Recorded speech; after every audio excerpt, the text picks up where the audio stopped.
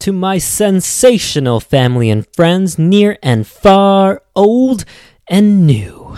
This is Kevin Mercurio on the mic, and welcome to the 30th episode and the Season 3 finale of the Metaforgins podcast. First, to show support, if you like this sort of content, please make sure to rate and subscribe to the podcast on Apple or Spotify or Google Podcasts or whatever platform you're listening to this on. And follow at Metaforgins on Instagram. That's at Metaforgins. Where I'll be posting most of my updates as well as on my personal website, kjbmercurio.com/Metaforgins. As we come to the end of this season, and if you like this new format, do give it a rating on the podcast service you're using, as it takes about 5 seconds, and it's certainly helpful in supporting the show.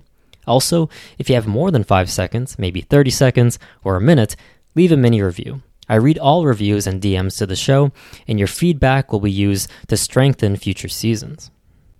As listeners of this podcast know, there are some special episodes with swag giveaways, and today is one of those episodes. I'll be giving out my last custom butterfly printed Metaforgin shirt to one of you lucky listeners right now. And I have done the draw using the follower list on the Metaforgins Instagram page, and the winner is Sangavi Sivananthan. Yahoo! Congratulations. I'll shoot you a message following this episode. Ladies and gentlemen, there are no words to fully express how thankful I am that you are listening to this right now. How crazy is that? You, wherever you are, whether you're in Ireland or Canada, whether we've actually met in person or whether we've connected on social media, are interested in learning more about communication, about language and its origins, about scientific discoveries, and how to best share these wonderful findings. This season was a test on how a format like this could be received from two tribes I relate to, one of the creative writer mind and one for the academic researcher mind.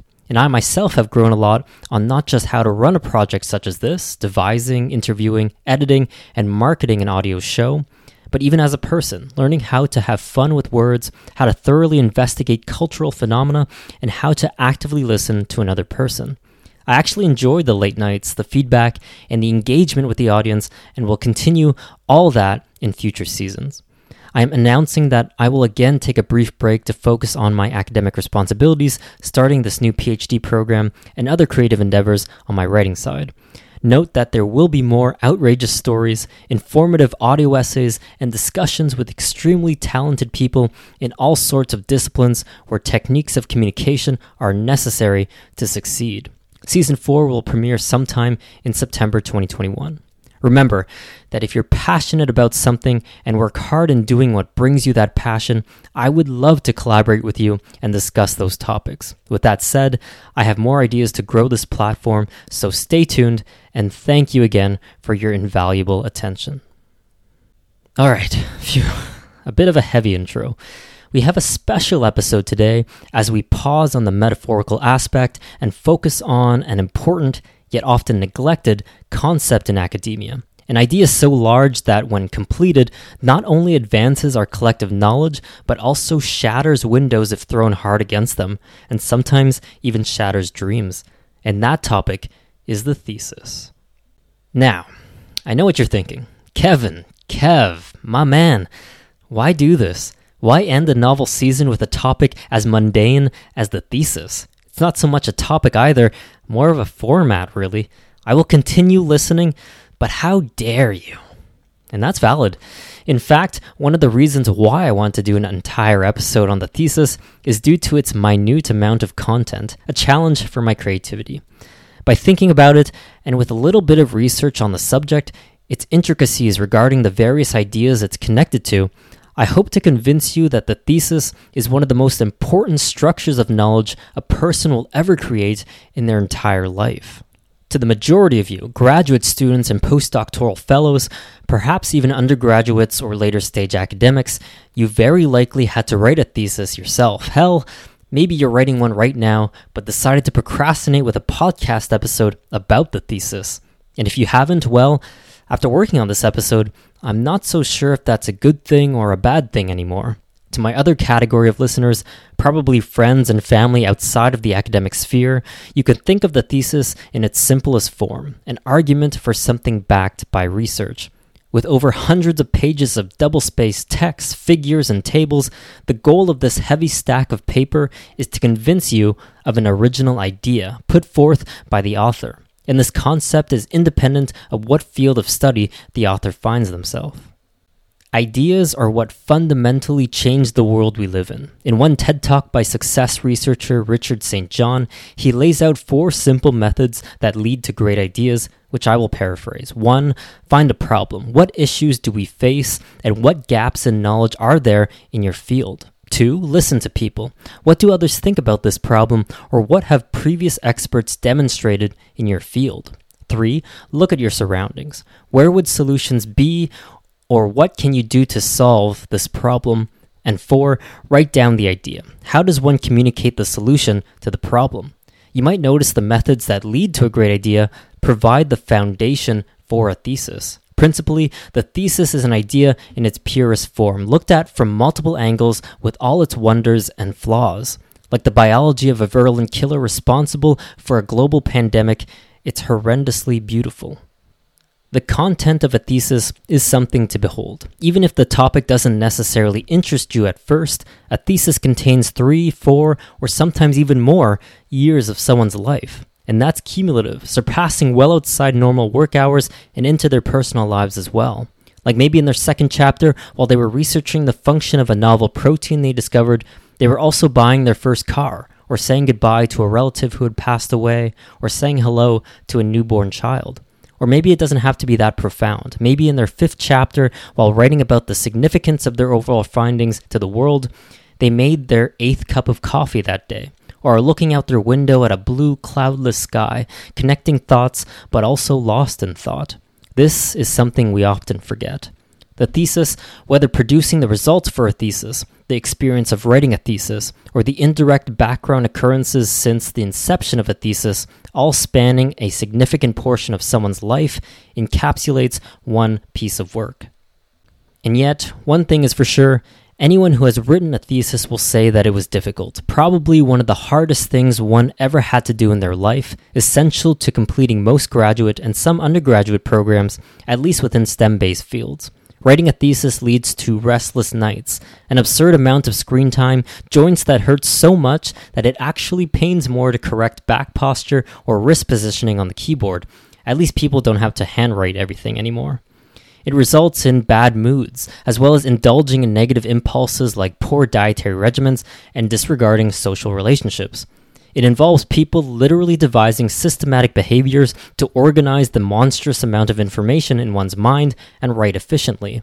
But it will never be up to one's expectations. In a 2018 article written in Science magazine, in which recent graduates and current students reflect on their experiences writing a thesis, one mentions, quote, "Beware of perfectionism, as this will likely cause delays in its completion. It's like publishing an incomplete novel." That's just preparing and writing a thesis. Even after these phases, one's cosmic link to this work has not yet been disentangled. If all goes well and the thesis is at least coherent, one now needs to defend the thesis in front of experts on the topic. This involves converting hundreds of pages into a reasonable amount of PowerPoint slides, which will then be delivered with confidence in person. At least pre-COVID times, who knows what the standard template will gravitate towards.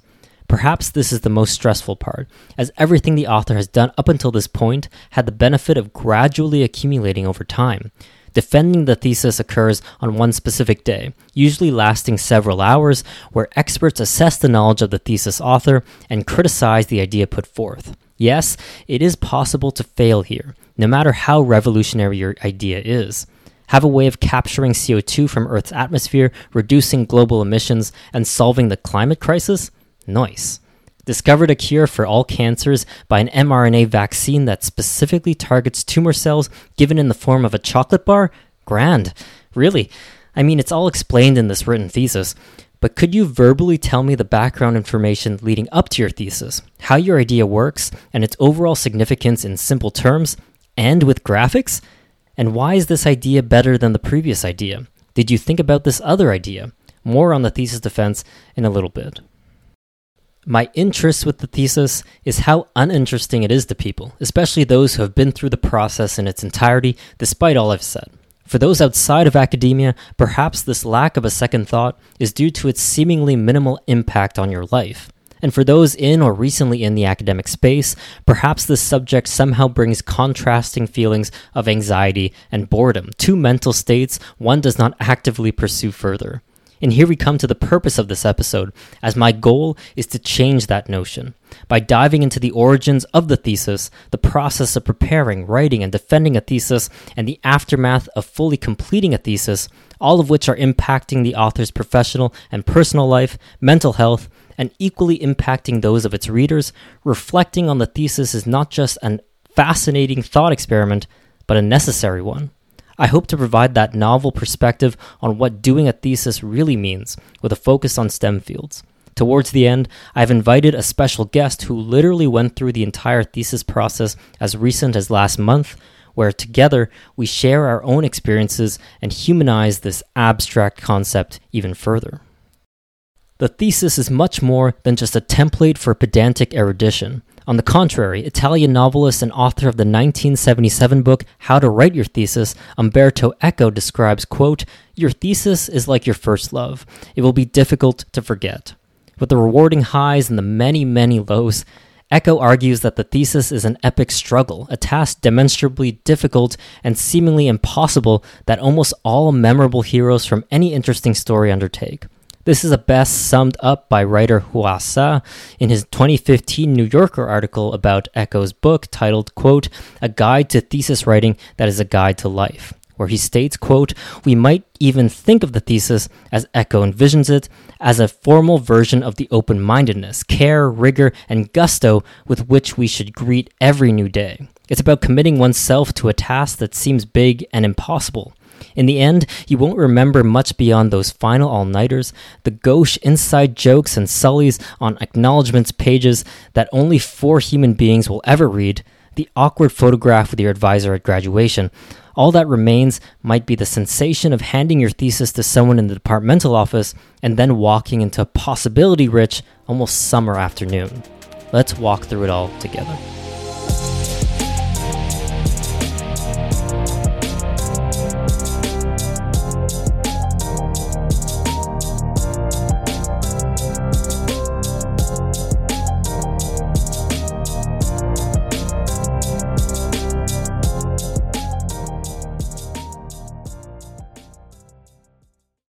Most of this information was obtained from many articles and videos discussing various aspects of the thesis process.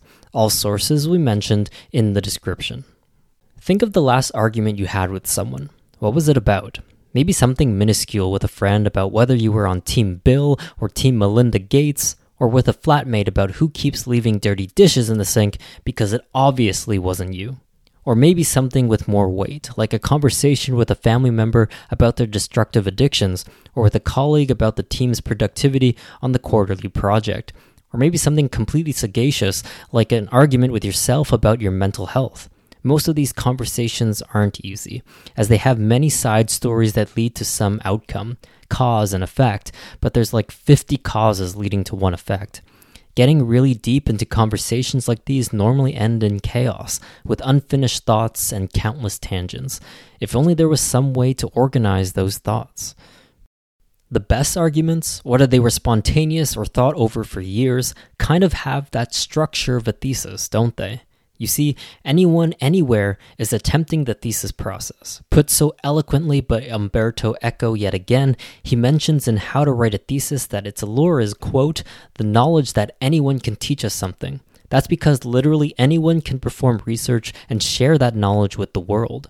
Stated on the University of Minnesota's website, quote, "Whether you are a scientist, an artist, a paralegal, or a parent, you probably perform research in your everyday life. When your boss, your instructor, or a family member asks you a question that you do not know the answer to, you locate relevant information, analyze your findings, and share your results. Now, how do you even define what a thesis is? Cambridge Dictionary has 2 definitions. The first being, quote, "a long piece of writing on a particular subject, especially one that is done for a higher college or university degree." and the second being, quote, the main idea, opinion, or theory of a person, group, piece of writing, or speech. These definitions are probably what we're most familiar with, the long piece of writing with a main statement putting forth an idea. And we think about these when someone utters the word, along with the visual of pizza box stacks and the scent of unlimited instant coffee. A more detailed definition can be found on lexico.com in regards to Hegelian philosophy, where thesis means, quote, a proposition forming the first stage in the process of dialectical reasoning. Hegelianism, attributed to German philosopher Georg Wilhelm Friedrich Hegel, is the notion that reality is capable of being expressed in rational categories and is part of the more broader philosophy of absolute idealism. Dialectical reasoning, or simply dialectics, as described on its Wikipedia page, quote, is at base a discourse between two or more people holding different points of view about a subject but wishing to establish the truth through reasoned methods of argumentation. Without getting too lost in advanced philosophy, one can realize that the thesis, in this sense, aims to argue with itself towards the truth. Let's briefly stay within philosophy now that I've brought you here anyway. One could not talk about the thesis without bringing up one of the goats of philosophy, Aristotle, a man given the title father of to various notable branches of knowledge like biology, the scientific method, and even logic itself. Aristotle was the first to define the thesis, coming from Greek meaning something to put forth. He states in Topica, quote, a thesis is a supposition of some eminent philosopher that conflicts with the general opinion. For to take notice when any ordinary person expresses views contrary to men's usual opinions would be silly. And therefore, the thesis would be, quote, a supposition that is stated in contradiction with general opinion or expressed disagreement with other philosophers. It is this understanding of communicating brash ideas that paved the way for the thesis today.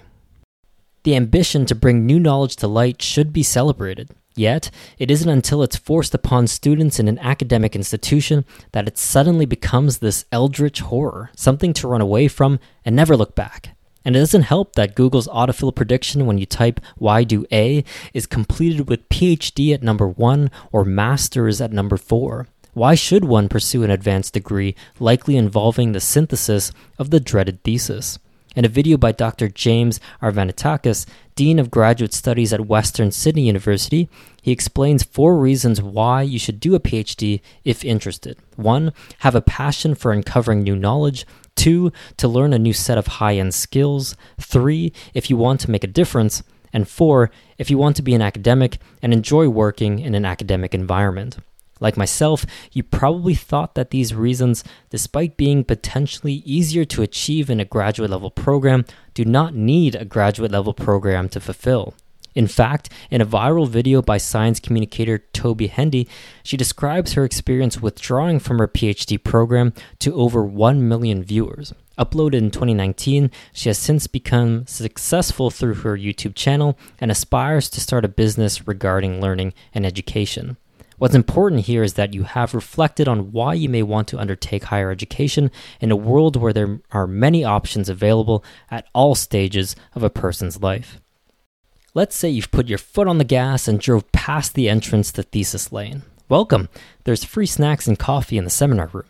Now, do you eagerly start gathering data for that thesis submission in a few years' time? Well, this might depend on your field, but this will certainly depend on your supervisor, a professor or scientist in the field that overlooks your project. One aspect about the preparation phase of the thesis is that student-supervisor relationship. Choosing a supervisor is probably just as important as choosing to undertake a thesis-based program at all, as the type of relationship that develops over the program is what often makes or breaks it for students. Mentioned on McGill University's graduate and postdoctoral page, the expression of mutual respect and openness is key, and guides to strengthen this support are relatively new. Through my own conversations with graduate students and postdoctoral fellows, there seems to be 2 extremes. On one end, you have the micromanager, hindering your ability to think critically and learn from your mistakes in a constructive manner. And on the other end, you have the ghost, appearing only when deemed necessary, such as when the project is in utter disarray. The supervisor could be a legend in the field on their way to a Nobel Prize. However, this means nothing in regards to your professional career if you can't learn from their mastery.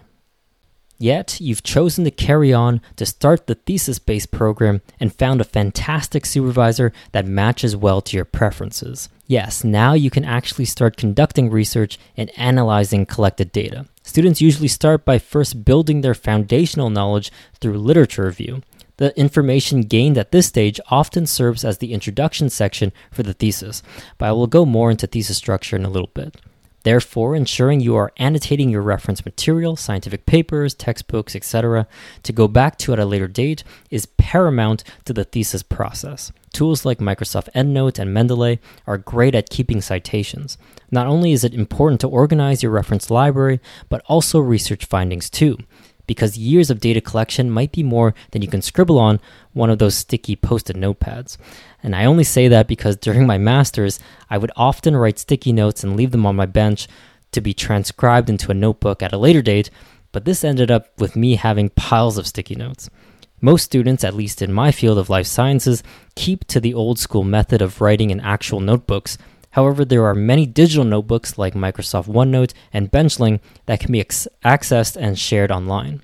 For analyzing quantitative data, easy applications like Microsoft Excel and GraphPad Prism allow students to quickly visualize their data via different graphical representations, while more sophisticated methods use coding languages for greater customization, like using R Suite, Python, or LaTeX. Side note, it does seem like Microsoft has established itself as an essential player in the academic world, as if Bill Gates has microchipped all aspects of the scientific method. At this stage, you will likely come across what is deemed the Thesis Advisory Committee, or TAC for short. This is a group of 2 or 3 scientists, plus your supervisor, that, as mentioned by the Max Planck Institute for Solar System Research, quote, approves the project, reviews the progress of the student, and advises them on further studies and research. The TAC also approves the thesis as ready for submission. When it can be foreseen that a project will not be successfully finished, the TAC can recommend to discontinue the project. It is the weeks leading up to these committee meetings that bring students a lot of stress, which is odd because despite the fact that TACs are meant to evaluate the student's performance, its literal function is an advisory one, helping alleviate the project's major flaws and guide the student towards success. Through these meetings, the thesis grows and blossoms into the beautiful piece of writing it eventually becomes. We move on to what the majority of resources about the thesis discuss, writing the thesis. People outside of academia often forget that theses are typically hundreds of pages that try to convince the reader of generally one idea. There are entire businesses centered around helping you write a thesis, such as Scribr. There are even personalities like Dr. Inger Mewburn, who calls herself, quote, the thesis whisperer, just like the horse whisperer, but with more pages. Plenty of other resources dive into the structure of the thesis, but I found one blog post by students at Columbia University go into just enough detail and provide useful tips. To summarize, the thesis can be broken down into these sections: 1 title page, 2 abstract, 3 table of contents, 4 list of figures, 5 list of tables, 6 introduction, 7 methods, 8 results, 9 discussion, 10 conclusions, 11 acknowledgements, 12 references, and finally 13 appendices. Sheesh. Luckily, they're distinct and mostly self-explanatory. That's a lot of sections, yet each are extremely important to hammer home that great idea. And you might even notice, particularly OG Metaphorogens listeners who have been with me since at least episode 10, that these sections are quite similar to how a scientific publication is written. That's because it's exactly like how a scientific publication is written. In fact, a lot of thesis-based programs permit students not to write a full thesis, but instead append scientific papers they were able to publish during their program. Therefore, being scientifically literate and understanding the format of academic publications is one skill you should strive for before writing a thesis at all. Regarding tricks of the trade, a lot of resources state many different techniques on how one can write a substantial amount of text. Let me summarize for you 2 words what tens of articles, videos, businesses, and thesis whisperers have concluded. Start early. In other words, don't do what Dr. Eleanor Troja, an associate research scientist in astrophysics at the University of Maryland, said about her thesis writing. Quote, the actual writing took 2 months, the time I had before the final submission deadline. I guess I managed to write it because I had to, the alternative being to fail the PhD. I mean, this is common sense. But it obviously can't be that easy, right?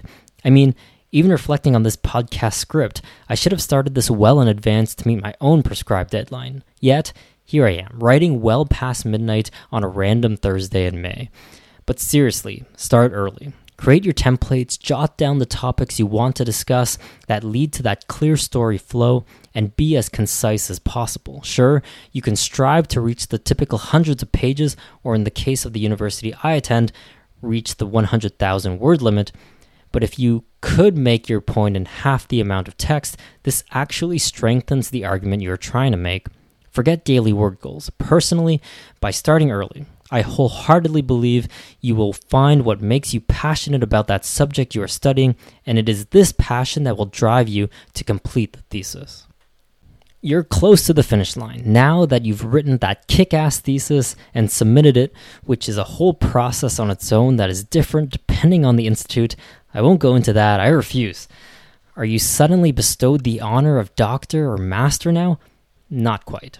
The final test of a thesis is defending it, also generally known as an oral examination, which to me always sounds like a trip to the dentist. Interestingly, in the UK, Ireland, and Hong Kong, it's called a viva voce, which is Latin for by living voice. Whatever you call it, this, one could argue, perhaps through a thesis itself, is the greatest format we have to assess the expertise of an academic. As not only does one need to write convincingly, but one also needs to verbally communicate the argument they are making as well, that this idea is worth someone's attention. Regarding tips, I will bring back Aristotle, the father of rhetoric, and suggest following the Aristotelian triptych, described in an article by Inc.com, quote, "Tell him what you're going to tell him, and then tell him what you told him." These examinations typically take multiple hours, as the student is asked to present their work to experts in the field, while sometimes also open to their colleagues and the interested public, followed by a Q&A period with the examiners where they review the entire work. And it is highly unlikely to perform every possible method that will test your idea. It is your responsibility as an expert in your field to argue why your methods are justified and the overall significance of your grand idea. These examinations usually conclude with the following 4 outcomes, which is summarized by processes employed at my university, Trinity College Dublin. 1. The degree should be awarded. 2. The degree should be awarded subject to minor corrections made to the thesis. 3. The thesis should be referred back for revision. And 4. The thesis should be failed. The 4th outcome rarely happens, and it's important to note that if it does, it could be devastating for the student. Support via their peers, supervisor, and their close social circle should follow to encourage positivity during such a time. I suppose that the status of holding a doctorate in circumstances which bias has been reduced as much as possible requires either a medical expert that can provide help to someone or an academic expert that can teach someone to help themselves. Branching off that is one final aspect of the thesis I vehemently want to cover, and that's the mental health of you, the thesis undertaker. To no surprise, the negative trend one would unfortunately expect from those at the graduate level has been exacerbated by the COVID-19 pandemic. One 2020 study conducted by Science Magazine of 4,000 US-based STEM PhD students found that, quote, 40% reported symptoms consistent with generalized anxiety disorder and 37% with major depressive disorder, jumps of 13 and 19 percentage points, respectively, compared with 2019. But even before the pandemic, students pursuing an advanced degree were highly susceptible to mental health decline. One study discussed in a 2019 Scientific American article, quote, concluded that graduate students are over 3 times more likely than the average American to experience mental health disorders and depression. The study, which surveyed over 500 economic students from 8 elite universities, also concluded that 1 in 10 students experienced suicidal thoughts over a 2-week period, a result consistent with other recent reports. There are many different reasons why this is the case. Mentioned in the articles were the stigma behind expressing personal mental health concerns, low salaries or stipends, and lack of career support after graduation. And this is not accounting for other scenarios like raising a family, immigration issues for international students, or pre-existing health conditions that are not accommodated for. The solution to this problem still escapes myself and academic institutions. On one hand, we should be encouraging and outright supporting all those who desire to enter a thesis-based graduate program, while on the other hand, these programs are inherently difficult. How can we strengthen the programs that are already in place? There are some missions that aim to at least determine solutions. Published in a 2019 Nature news article, quote, the Council of Graduate Schools, or CGS, 22-month initiative focuses on the mental health of young adults. The initiative will explore current schemes and programs centered on student wellness at CGS member universities in the United States and Canada, and provide recommendations for future approaches to promote mental and emotional well-being in students. By reflecting on what institutes are currently doing or not doing, will allow the academic community to identify the sources of mental health decline and aid students to complete the best thesis they possibly can. It's a win-win. I bring us now to the end of this segment. This particular episode is extremely important to me as I reflect on what drove me down this pursuit of knowledge and undertake a thesis-based PhD abroad. Perhaps the answer lies in origins, and yes, I am aware I always come back to my desire to understand how things came to be, whether that be English metaphors or my own life. My PhD project is based on the idea that the human gut microbiome, or the microorganisms and genetic material found in our gut, impact patients suffering from disease. But who put forth the idea of the microbiome? Nobel laureate Joshua Lederberg did in 2001. But who put forth the idea that microorganisms cause disease? This is attributed to work done all the way back in the 19th century by Robert Koch and Louis Pasteur. But who put forth the idea that microorganisms even exist? The earliest microscopy experiments done by Antony van Leeuwenhoek discovered what he first termed animalcules in the 17th century. And we can keep going farther and farther into the past on what writer Peter Hall of New Scientist called your, quote, academic family tree.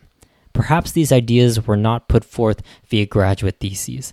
Yet, through this reflection, my gratitude for the brilliant minds that have advanced my field to the point it is at today, and how the academic community has come together to standardize a way for young professionals to contribute outstanding ideas, played a significant role in my decision.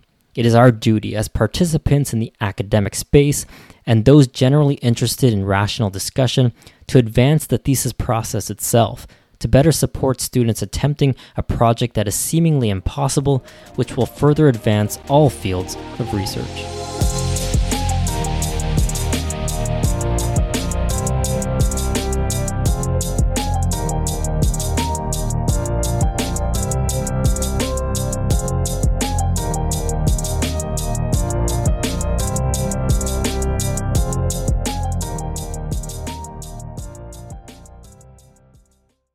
Before we get to the next segment, do you love listening to podcasts? If you're like myself, you may have contemplated even starting a podcast yourself. Let me tell you, as one of the many ways one can creatively express themselves, starting this podcast was one of the best decisions I have ever made. For one thing, it sort of gives you an excuse to learn about things you actually are interested in, and understand it by speaking to an audience about it. For another, it has given me the opportunity to meet other podcasters and other science communicators who inspire me in their own creative endeavors. The problem in starting something new is that it may be difficult to know where to start. That's where Buzzsprout comes in. Buzzsprout is a seamless service that helps one launch a professional podcast with over 100,000 people supported on their platform. Your show can be online and listed in all the major podcast directories, like Apple Podcasts, Spotify, Google Podcasts, and more, within minutes of finishing your recording.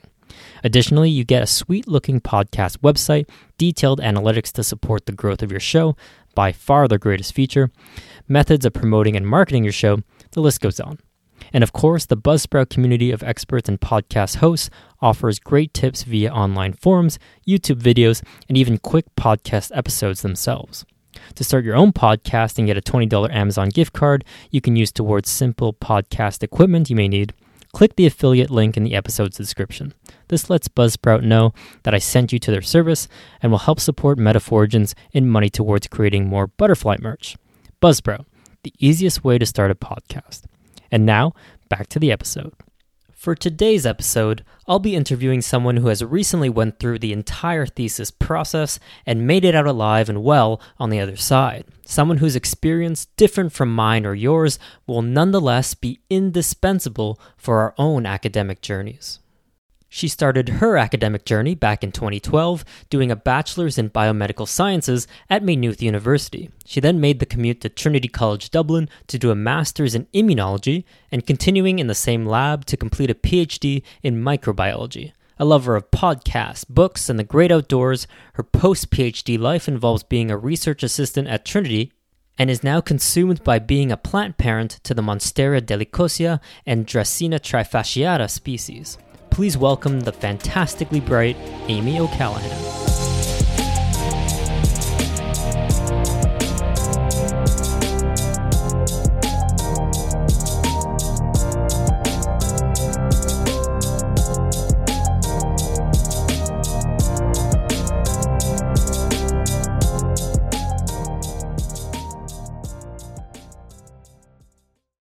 Thank you, Amy, for coming on my podcast today. Again, this is a special episode specific on one topic and one academic topic, which is the thesis. And so I'm glad you took the time to come onto the episode. And why I specifically asked you to come is because you recently defended your thesis just last month. You've been through the gauntlet of the entire thesis process. We'll actually might still be doing revisions, but we'll talk about the process that you went through and kind of the aftermath of what happens after a defense. So that's something new to me and new to the listeners of the Metaphorigins podcast. I'll just introduce you briefly because I already introduced you, but currently you are a research assistant in Dr. Sinead Kaur's lab, which is the lab I recently just joined. What we do is kind of what we do is like a mucosal immunity sort of work, specifically focusing on microbiome research, and that's at the Department of Microbiology at Trinity College Dublin. Again, you recently defended your PhD thesis last month, which I was lucky enough to attend, and you did a fantastic job. And in terms of just some science communication that I noticed on your online resume that I was able to find, you were also a postgraduate representative at the School of Genetics and Microbiology, which is what I'm a part of as well. And also you're a freelance medical writer for a company called MedAdvisor, which we might be able to get into. And lastly, I was also able to find that you won the Best Presentation Award for the DAPI meeting, which is a Dublin Academy of Pathogenomics and Infection Biology. And this was in 2019 for Best Oral Presentation. And you were also interviewed by them and was able to kind of deliver an explanation of your research to, a child maybe who's 10 or younger. So I thought that was really cool. But maybe you can just give a brief overview of yourself, anything that I missed, maybe your undergrad work, your master's work, and any previous extracurriculars that you might deem relevant to your academic career. It's great to get a nice introduction there. Kind of forget that you've done all these things. Thank you, Kevin.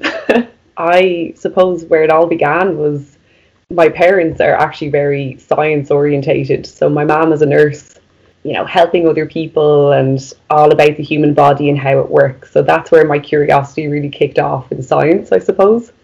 And my dad is an aeronautical engineer for the Irish, he was for the Irish Air Corps, so like Irish Army. There was lots of, New Scientist magazines hanging around my household when I was growing up, which was always very nice. I suppose that's where the idea or like the initial interest in science came about. And as I got older, I was naturally feeding that curiosity just myself with books and, YouTube videos, etc. Because social media wasn't really a thing back then. I'm not that old. But yeah, so my undergraduate degree was in a lovely little town called Maynooth in Ireland, just outside of County Dublin. I did a 4-year undergraduate degree in biomedical science. So that was great. I really, immersed myself into all different aspects of science and really zoned in on immunology was kind of my go-to module because we could pick out modules ourselves, as the years went on. My calling, as they say. So yeah, after that then I kind of wanted to branch a bit further from my hometown. So my hometown was where my undergraduate degree was. So my commute was 5-minute walk down the road. I thought to myself, okay, I need to up my commute to a 50-minute train journey into Dublin City. So I applied to do a master's in immunology in Trinity College Dublin. it was like the big day out in the city, this kind of thing. That was really a great year of intense immunology work, and I did a 3-month research project there in a lab, so a wet lab environment, and I really enjoyed working at the bench, coming up with your experiments. And from my master's then, I asked my supervisor, Sinead, at the time, could I stay on? Because I really was interested in the work that was being carried out in that lab. So that was all to do with the gut microbiome, post-pathogen interactions, all that kind of stuff. Thankfully, she took me under her wing and I stayed on for 3 more years. That's really my academic timeline, and I only submitted my thesis back in December of 2020. Because now you've transitioned into a research assistant position. So how did that change from being a PhD student to now this new position of a research assistant? With the life as a PhD student, which Kevin, you'll now experience as you're starting out, Yeah. Best of luck. I know you'll do it. Thank you. But as a student, I suppose your mindset is, okay, I've been given this topic that I have to really dive into and figure out the literature and figure out the scope of the entire project, which is very hard to do, especially when you don't really know what you're doing. That's science all the time, isn't it? Just don't know what's happening. True. Very true. The mindset back then was, you just take the days as they come and you take the science as it comes, and you just don't expect too much from it. Whereas as a research assistant, I probably have my head screwed on a bit more, where I'm more knowledgeable of how to approach certain things now, or what's expected.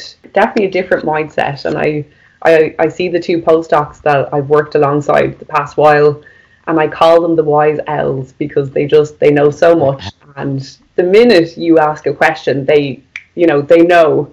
So I feel like I'm definitely transitioning into that stage of I'm a bit more confident in what I'm doing, yet I don't have that pressure of handing in a thesis at the end of 3 or 4 years. So right. That's really where I'm at now. And the student aspect to it, PhD student, yeah, you're still an adult and you're working and you're earning and you're paying bills, and it's very different from like an undergraduate student.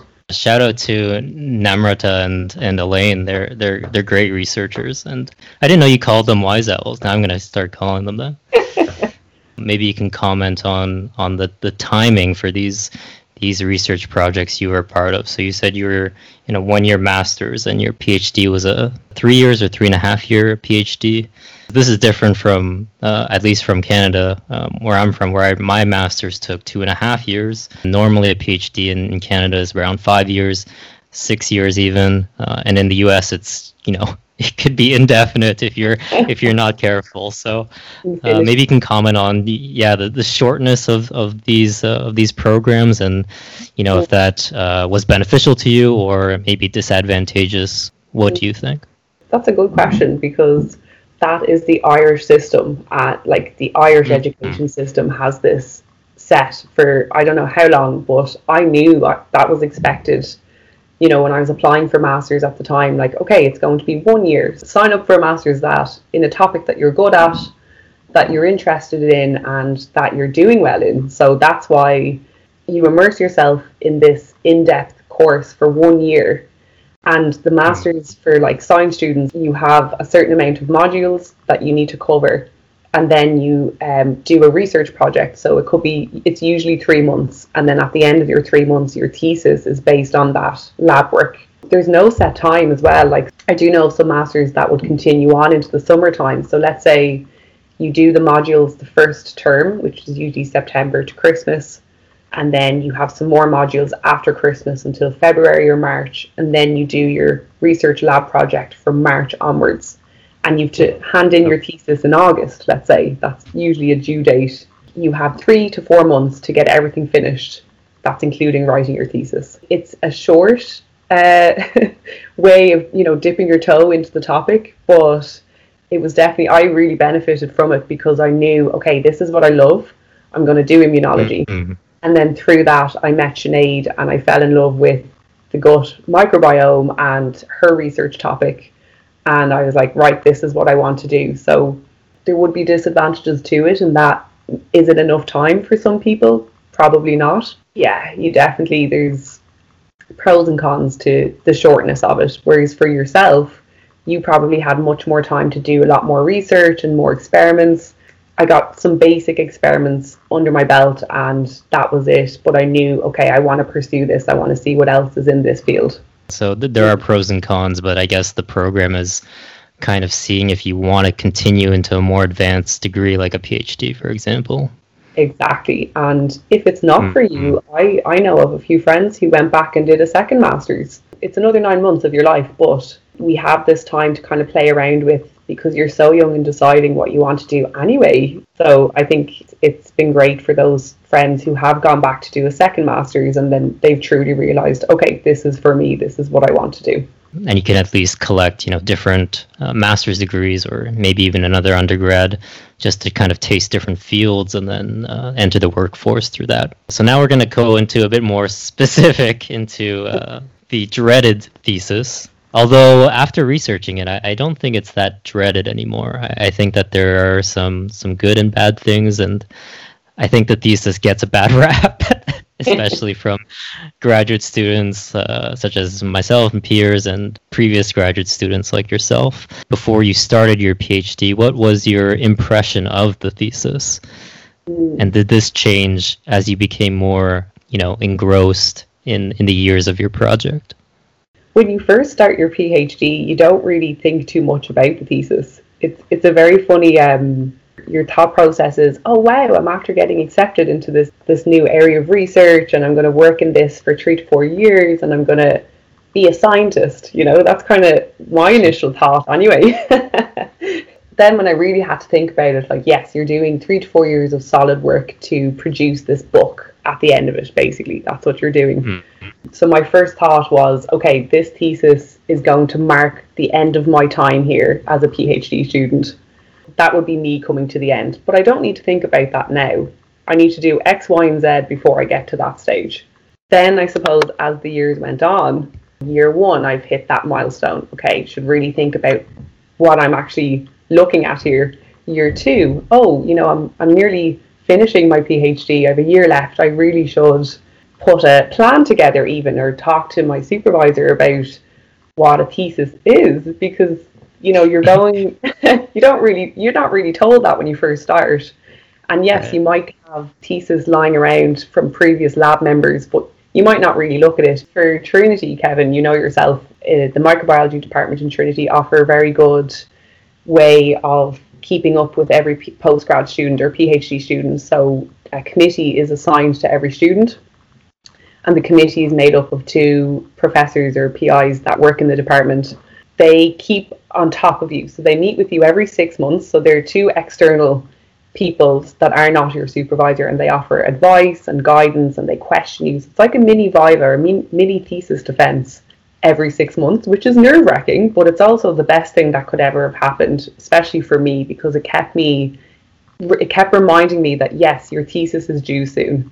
As the years went on, like, okay, Amy, you have 1 year left. Can you please bring forward a thesis plan? It's really my last year when I realised I need to really settle down here and think about a thesis plan. So it was through my committee members, then through the encouragement and push, I suppose, from my supervisor, Sinead, that I had to actually sit down and think about writing a thesis. As you can imagine, and you also saw, when I think about it though fully, when I really thought about my thesis was when I was actually writing my thesis. I'm sure that only happens in the last few months. Well, it depends. For me, it happened over a time frame of almost 9 months, because in my final year, it was 2020, and I was supposed to submit my thesis in September 2020. So I was like, great, I have all this time to do loads of lab work. I'm going to get all this done. And then March came around. And we, what happened there? Global pandemic came around, and we were all told to go home for 2 weeks. So at the time, sure, it was kind of like almost a holiday, because we'll just put everything aside and we'll leave lab work and we'll come back in 2 weeks' time. 2 weeks turned into 3 months of staying at home. For students in a wet lab environment, you need to be physically present to get your lab work done. in order to produce results, contribute towards your thesis. That wasn't happening for me, so I sat down for those 3 months and I started writing my thesis because I had nothing else to do. It kind of happened a bit backwards for me. I wrote most of my general introduction, which is just introducing your PhD project in the field that it's currently in and, comparing it to other literature out there. So I probably spent too much time at it, but my supervisor Sinead was very on top of getting back to me with corrections, and then it was finished. It was one part of my book that was finished in those 3 months. The later half of that year, then I went back to the lab and I was immersed straight back into lab work. So I kind of stopped writing for a period of time to get more lab work finished. So I was in between writing and lab work. Yeah, some people might be like, whoa, you're crazy. How did you do both at the same time? But knowing that my submission date was December, I came out of the lab halfway through the month of November and just sat down and wrote. Yeah, very different. Nice. I feel like some people would rather just finish everything and then dedicate 3 to 4 months to just writing. Plans never go to plan, especially in 2020. I guess even if the pandemic didn't happen, it's just if your experiments are working or if normally they're not working, that kind of delays the writing process in that way. I like how you mentioned the thesis advisory committee. That's something that a lot of people, at least in the public, don't know about. They kind of, or people that are thinking about doing graduate school, they don't know that they're not really ever alone developing a thesis. That giant book that ends up your creation at the end of your program. There's always experts who are kind of guiding you in that regard. And you also mentioned how the pandemic affected you, which definitely was certainly shitty. That's the only word I can think of at this moment. Here's an Irish sentence they're saying, it threw a spanner in the works. That's what COVID did. Through a spanner? What's a spanner? It's a tool in a shed, like a handyman tool, a spanner. Just a general tool. But us Irish say these things, Kevin, and do they make sense? I don't know. Pandemic really, like you said, threw a spanner into the works. You're fully on now, Kevin. That's great. It's kind of good in a way that it gave you that little break to write and really establish at least the beginning part of it, which is the intro. And you mentioned also as well a couple of times actually Sinead, who is my supervisor and now your boss, I guess. I don't know if it changes now, but I guess that's the case. So a lot of the thesis process, or at least the beginning part of the thesis, is finding that thesis supervisor. That's also something that I think is one of the most important things about the thesis process is finding an expert that can, like you said, take you under their wing and teach you how to do science properly and effectively. So I'm curious at how you went about looking for supervisors, but what made you decide to stay with Dr. Sinead Kaur? Yeah, it's definitely a very important decision is finding the right supervisor to guide you and lead you and help you finish and produce a thesis. When I was saying earlier about doing the Masters in Immunology at Trinity, we actually were given an option of inviting a supervisor to take on a master's student for 3 months. So at the time, we were given a list of different research labs in Dublin. So research labs associated with Trinity or that were in Trinity, and also some collaborators with the professors who actually designed the course, but they were abroad. So I remember there was a project in China that a lot of people were kind of jumping on at the time, but I actually was like, there's no topics here on the gut microbiome. I think I'm going to do a bit of research here and see, is there a supervisor in Trinity that works on the gut microbiome? And I came across Sinead's page straight away. So I reached out to her, I sent her an email, and I was like, told her who I was and what I was currently doing, and was she interested in taking on a student for 3 months? And she was like, yes, absolutely, come over for an interview, for a chat. Coming out of undergrad, never had done an interview in my life, like a formal interview. Went over to the microbiology department on campus, met with Sinead, and she welcomed me into the office, and we sat down, and it was like I knew her for years. She was very relaxed, very open, chatting away with me about the masters and my undergrad, and we clicked almost straight away. Like, we got on very well.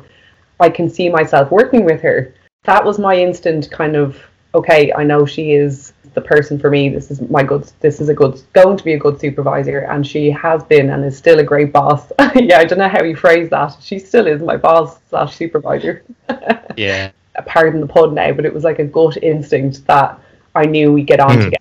She very happily took me under my wing, and I really appreciated that she did, because then I realised, wow, this area of research is what I want to be in. So that's where I asked, could I stay on then to do my PhD. If there's any listeners out there that are, looking to do a PhD, like, it's so important to reach out. Maybe some advice I could give that I actually did as well at the time was reach out to current lab members that were in Sinead's lab, for example. Drop them a message on email if you can find their email address, or on Facebook or some sort of a social media platform. Like, obviously they're going to tell you the good things. There's always good things, but I asked about, Sinead as a person, but also about the PhD and how they found, that particular topic. Was there enough to be doing to make a thesis or to get you through 3 to 4 years of a PhD? That's the only kind of advice I could give. And I was lucky, I suppose. I found someone who I connected with. Just thinking back on my own interview with her when I was looking for PhDs, really easy to talk to. Seemed like she was very passionate about her work. That impression of, is she somebody that I would go talk to when I'm having trouble, and, not afraid to talk to when I'm having trouble. I think that's an important thing for graduate students to find in a supervisor. That openness and communication is there. You also mentioned that you reached out to current lab members at the time. It was her that actually set up the meeting with you guys when I was starting, and probably with the other new PhD student as well who started with me. She set up the discussion with you, and I was able to ask you those exact same questions that you asked. I even asked about, if there were anything bad moments you've had with the supervision that she's done, and luckily there weren't any, or not that I can even recall. It was definitely a green light to be like, okay, this is definitely a program that I would like to do. Just to say as well, very passionate about her, her research, and still is. Kevin, you see that now to this day.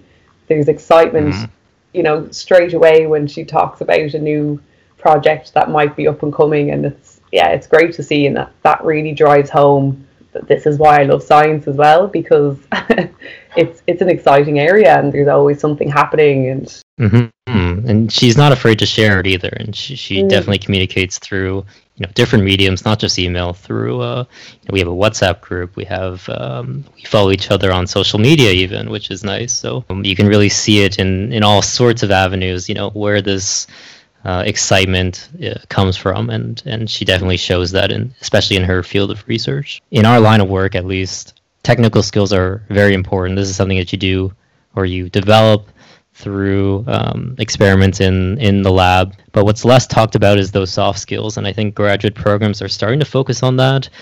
I haven't looked into Trinity in terms of professional development workshops, but in the university that I was a part of in my master's, they were starting to ramp up helping graduate students develop these sorts of soft skills that workforces in industry, government, academia are looking for now.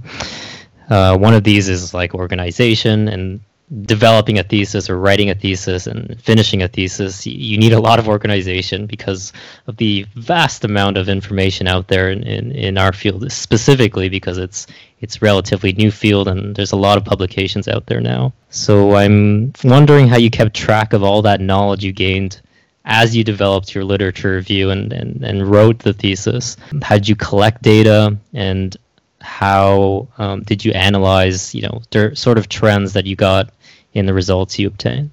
I'm going to start off with that because I know myself, I'm a very organized person. So, entering into this PhD life, I'm all about lists. Lists.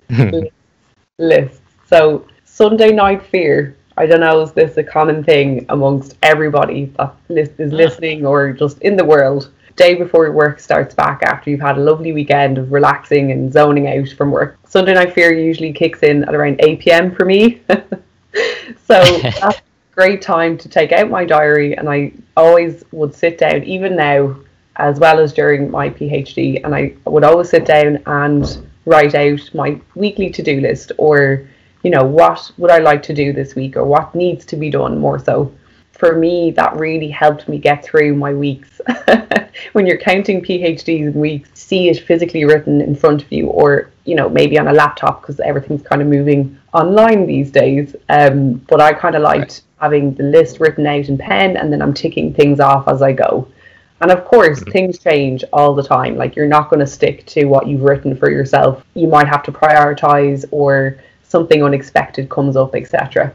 But that really helped me focus and ensure that, okay, you know, I have a lab meeting on Friday. I'd like to get A, B, and C done before Friday. But even if I got A and B done, I'd be very happy with myself. So highly recommend lists.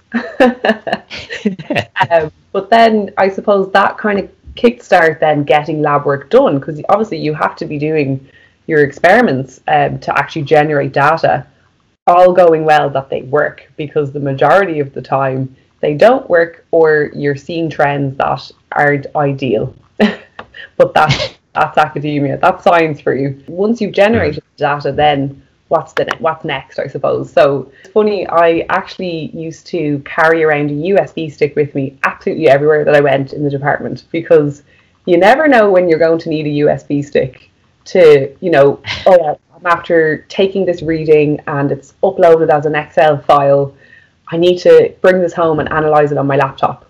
You text around to see if anyone has a spare USB, but nobody wants to give it to you because you're going to lose it. Sure. So USB stick tip number two. Thankfully now you can just get yourself a USB that has unlimited storage, so that's ideal for, you know, PhD, to like make sure you have all your data in one area, I suppose, or one part.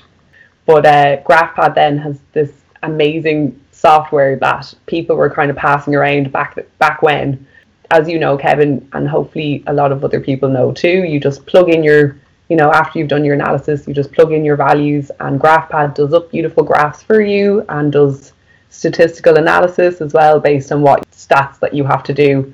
They were kind of the three things that I could really think that helped me throughout my PhD, and then also coming to the end where I was writing my thesis.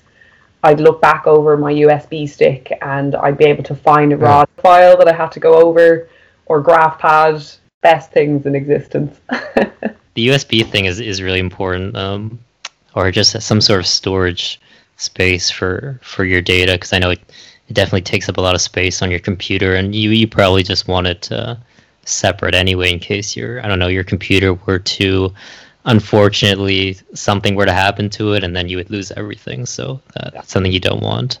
And GraphPad specifically is a great application.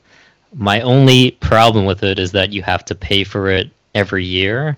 If they made some sort of free version of it, maybe with not as many features, but just getting the basic data visualization and simple statistical analysis would be nice, just to make it more accessible, I guess. GraphPad, if you're listening, make it free. That's make it work. That's what grad students want. Most of us don't want to learn to code. or most of us don't want to use Excel. I know Excel is great, but yeah, wow. Excel can be very powerful. It's just the interface is not as nice as GraphPad or other sorts of things. Is there any sort of other soft skills that you can think of you might find useful in your research assistant position, or in, you know, future careers that you're looking into after finishing a PhD? Yeah, organization would be one of the main ones, let's say. During your PhD, it's really a character building time as well. So you're picking up these soft skills as the years go on, and you're realizing, oh wow, I actually do this, and you don't realize you're doing it on a daily basis, you know. But yeah, communication is actually one of the things that would be a massive soft skill that you're doing pretty much, let's say every week, maybe every 2 weeks, just depending on, for example, lab meetings that your supervisor would hopefully be holding. Gives you an opportunity to present your data, let's say, to an audience. Even though the audience might be 2 other lab members and your supervisor, you have to do a presentation, prep your presentation, make sure it looks good, then actually present your data and know how to present. But again, that comes with time. It's all about practice here. Like, practice makes perfect. That was definitely something I gained over the years. And well, you mentioned at the very beginning that I won Best Oral Presenter at a conference. So DAPI is a conference that's hosted between Trinity College Dublin and University College Dublin. So it's 2 universities in Dublin City. The microbiology students of Trinity went to UCD that particular year, and we were kind of, we walked into this beautiful university, not our normal Trinity grounds, and I put myself forward to do a presentation, and at the end of it I actually won the Best Oral Presenter. So I was really delighted with myself because woo, that was probably my halfway mark. I still had a good bit to go in the PhD, so that was a great boost of confidence for me, because as I said, you don't realize you're building on these skills, and then all of a sudden you're acknowledged for it, or you're noticed. And yeah, that was definitely something that even now I bring forward and will in the future wherever I end up. But communication for sure was another skill I developed. Just based on working in a new lab, me and the new PhD student Sarah, we were shadowed by you and the other 2 postdocs, Namrata and Elaine, in sorts of experiments. And I would personally say that you guys are really good at communicating what you're doing in the experiments and the background science behind why we're doing certain things. So certainly that must have been developed through your PhD work and your previous academic. I remember showing you guys maybe the first few weeks of you guys starting, and of course you're 2 new people and you're excited about the science, and I definitely was questioned about a lot of specific things. And then of course that's another thing, you really have to think about what you're doing and know your stuff basically. But I do remember saying to you guys a few times, like, oh, you'll have to Google that because I don't know if my answer is correct, but so yeah, Google is your best friend as well. I mean, there's just so many different aspects of an experiment that sometimes you probably knew at one point, and then you just do it so often you just kind of forget it now.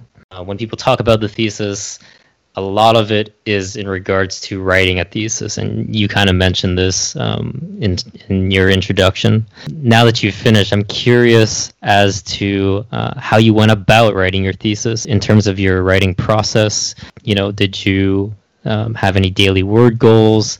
Did you ever have to, force yourself to write, and how did you keep that motivation to write on days you didn't want to? Yeah, it's definitely motivation. You'd have to get it tattooed somewhere on yourself so that you keep motivation levels high. I remember starting the very first day I sat down to start the thesis, and I just wrote like my title on the first page, and I was like, okay, right. It was just kind of... That's a start. That's a start, right? And kind of twiddling my thumbs for a while, and what do I do? So I realized, okay, just throw a few subheadings down and a few kind of main points that I've been working on the past few years, I suppose. So that's how it kind of, you shape it that way, that you just base it on the literature that you've been reading over the years as well, and pick out what's most important, but also what interests you, because the general introduction, you can kind of play around with that and throw in a few things that genuinely just interest you too, of course keeping within the topic. I had a good routine coming up towards the end. If you guys remember, I spoke about having 3 months sitting at home because of the pandemic, so that was very easy and I didn't put a lot of pressure on myself, so I took my time with that. But then coming up to December, from about November onwards, I really got into a routine of, okay, at the desk for 9 a.m, do a bit of writing, go for a walk at 11, come back, have your lunch at 1, go back to writing, have your dinner, or go for a walk at around 5, go back to writing, have your dinner at 7, go back to writing, finish writing at 9 p.m, switch off.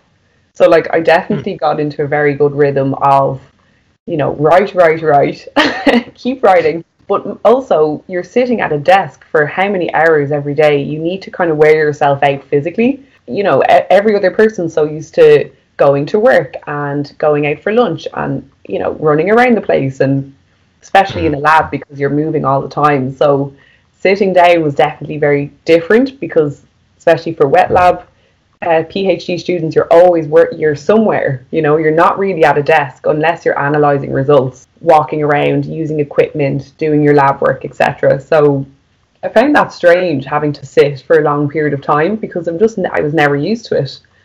On the other hand, my older brother, he did his PhD in Trinity as well in physics, but his lab was 3 computer screens. His 3.5 years of his PhD was sitting at a computer screen, 3 computer screens.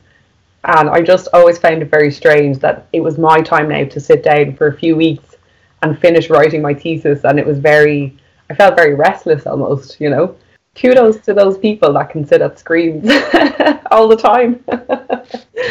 I would definitely recommend having a nice routine for yourself, whatever works for you. Everyone's different. Coming towards the end was, having to submit the thesis was another part of that process, and it's very different, or was very different for me. So because of COVID restrictions, so usually in Trinity you print off a soft bound copy of your thesis that you have written, you drop it into academic registry, and they have to see you sign the second page where your signature has to go, and then they say, okay, Amy has submitted her thesis, this is on the record. And usually we would have made a big deal out of it. Pre-COVID time, we get balloons in the reading room in our office space for that person. We get a bottle of Prosecco, leave it on the bench. We get like a tiara or a crown, and we'd all go over to academic registry with that person, and we're clapping. And for me it was very different. It was quite anticlimactic where I was sitting at my desk typing, and then it was okay, I got the go ahead from my supervisor Sinead. She was very happy with the layout, how it looked, and so was I, and it was uploaded as a PDF file, and that was it. I think at the time I was living at home with my mum, and nobody was at home, so I just kind of sat on the couch. I was like, well done, Amy, well done to you. And had some tea, watched some Netflix, and then that afternoon my supervisor Sinead and two or three of the lab members, we had a socially distant Prosecco, which was absolutely wonderful, and I really appreciated that because it really marked the end then for me. That was like, okay, you can relax now, you have submitted your thesis. So that was great, and I really appreciated that they made such an effort because it's scary times and people try as much as possible to stick to the guidelines and the regulations and rules, etc. But we kept it very safe, and we had a lovely Prosecco. When I say I felt very relaxed and it marked the end of my thesis, I still had the thesis defense looming, but I did forget about it for a month, which was nice. It's kind of good that you have that. There's that gap because the examiners need to read the thesis, but it's kind of good that you submit it, and then there's that break period in between so that the student can take it all in, like you said, kind of relax a bit. Unfortunately, during a pandemic, that is kind of the everyday life nowadays, but it is nice that Dr. Kaur, Sinead, and the lab members were able to organize that small get-together. I did actually, just to say there, I took a month off, and then I came back as a research assistant, so I did nothing for 1 month of my life. It was absolutely amazing because I had gone, straight from academia or undergrad into a master's, into PhD, and yes, you take some holidays, but you're always thinking about science. So that 1 month really, it healed me. It was amazing. And yes, we had nothing really to do because Ireland was in a lockdown at the time, but it was amazing. Like a detox almost. You just mentioned there the defense of a thesis, which happened a month or so after submitting, and this is probably also one of the major things people think about when talking about the thesis. Graduate students know already what a defense is, but for the public and people that are outside of academia, defending a thesis is not something that they normally think about. It's like defending an idea. What does that even really mean? In terms of our experience, like I've defended a master's, and you definitely defended your PhD thesis, which is an experience that we are fortunate or unfortunate to have experienced. I think in terms of us, we've at least had a fortunate experience with it. But I'm curious at what your mindset was prior to the defense. Were you, stressed? Were you super relaxed about it? How did you feel? The week before, it was the most stressful time of my life. Oh no. I'm sorry you're reliving through this. No, this is good because I look back now and I'm like, it was all worth it. And I went back as a research assistant, so I was back into the lab and doing lab work. But for, parts, I was tidying up some experiments for my thesis mostly for papers so that they could get published, one particular paper anyway. So, I was busy. I was busy in the lab and I was distracted and I was dipping my toe into other projects that are currently ongoing in the labs. Then I was like, oh wow, my thesis defense is next Friday. I really have to take a break here and just focus on my thesis because I haven't looked at it since December. That's what I did. I took a week away from the lab and I just immersed myself into the book. I actually have it here beside me because I'm sitting at my desk right now, but it's staring at me. But so I literally became best friends with that book for that week. I went home to my family home and I had my mum there kind of help me. And the day before my thesis defense, my mum, funny story, bit of a sidetrack, my family home, we have a study under the stairs. I don't know, is this typical in Canada, homes or houses, but under the stairs is usually where the toilet is. Sometimes there's a toilet under the stairs, right?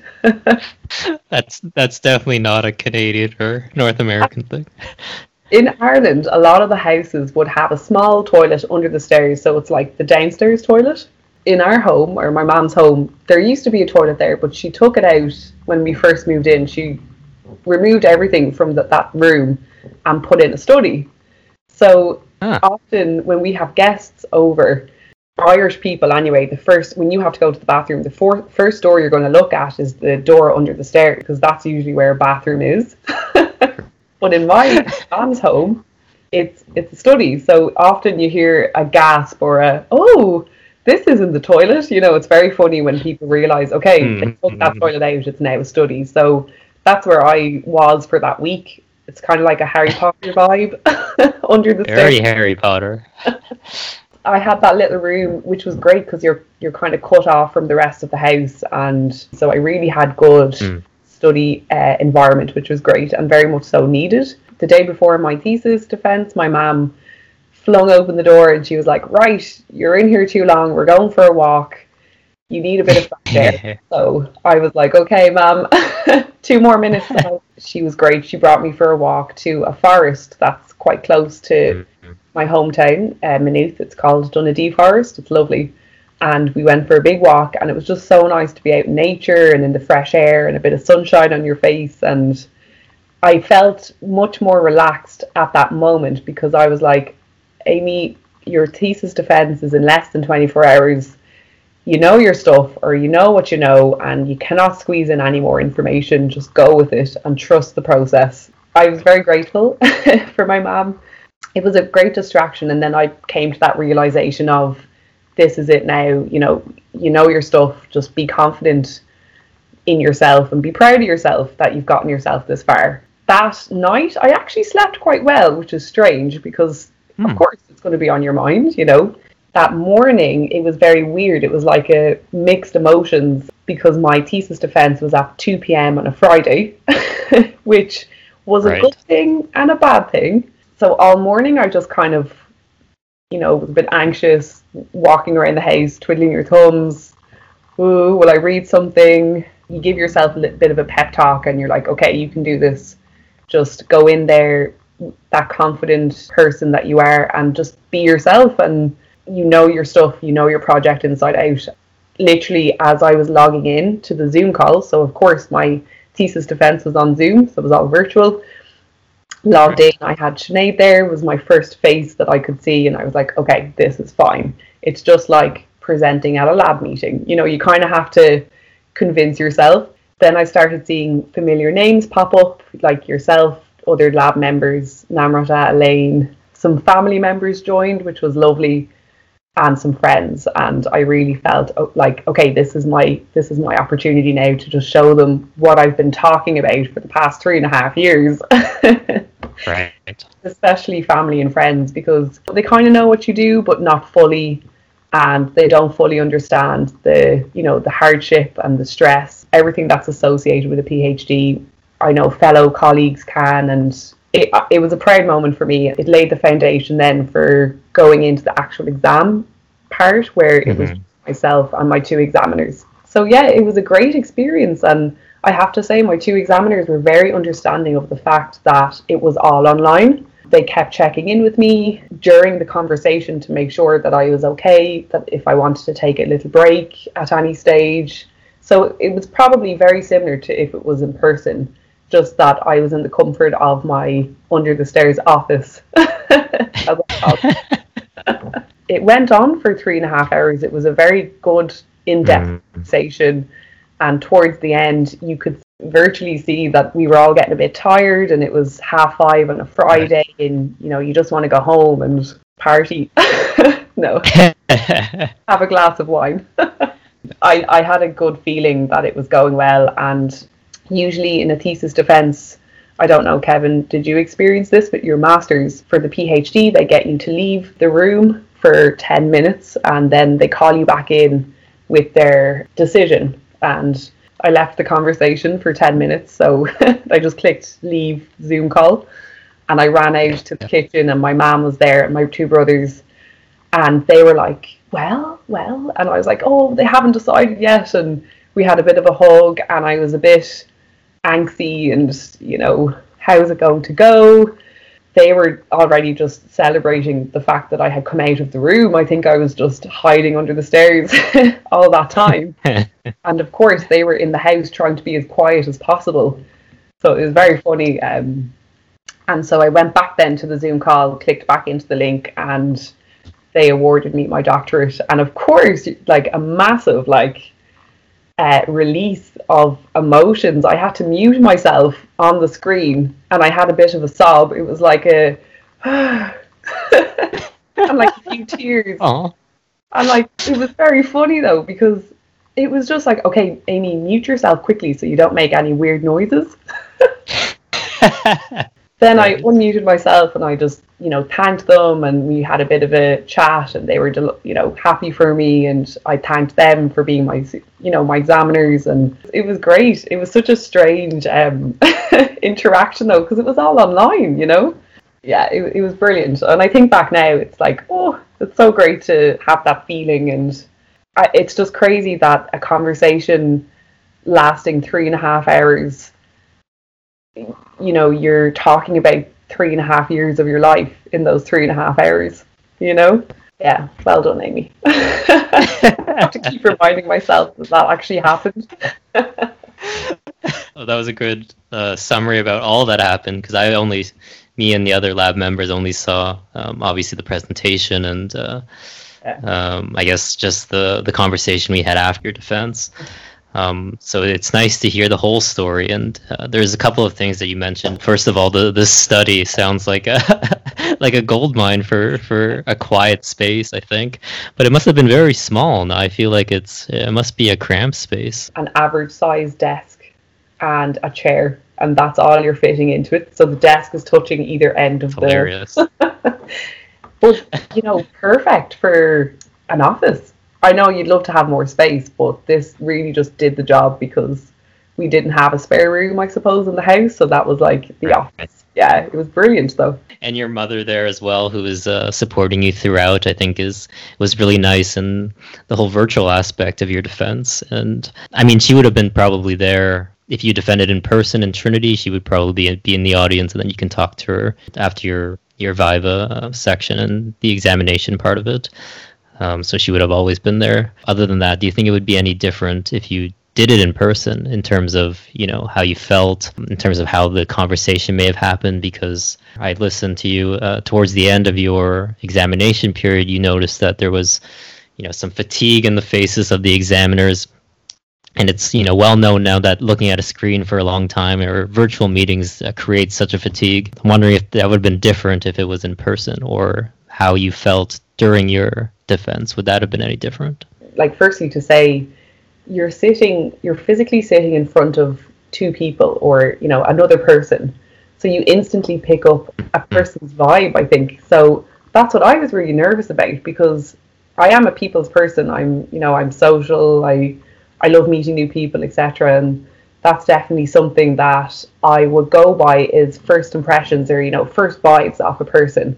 So are they friendly? Are they warm? Are they XYZ? In an exam situation, maybe I wouldn't have picked up on that in that setting, because, okay, this is a thesis defense and it's serious and a massive part of your academic career, and we want this to be professional. But I definitely feel that having the screen in front of me was very different, instead of having a person. And okay, maybe the vibe would have been a bit strict initially, but you relax, everybody relaxes into it as the conversation goes on. And I thrive off that. I really like having that kind of physical interaction or connection, that kind of thing. So that's something I missed out on with the screen, for sure. I think I would have been a bit more nervous being in person, because I was in the comfort of my mom's home. I knew my family were on the other side of the door. I had my slippers on my feet. I was dressed up, but I tried to make it as comfortable as possible for myself. Right. It's like that typical Zoom interview where, the person is dressed from the pants up, or like the shirt up, and that's all you can see. Yeah. Don't worry, I did have full suit kind of, but it's no sweatpants. Yeah, no sweatpants, because I was nervous. Then you might have to go to the bathroom, and then if you stand up, you're going to see that part, Yeah, you'd have to crouch until you're out of view.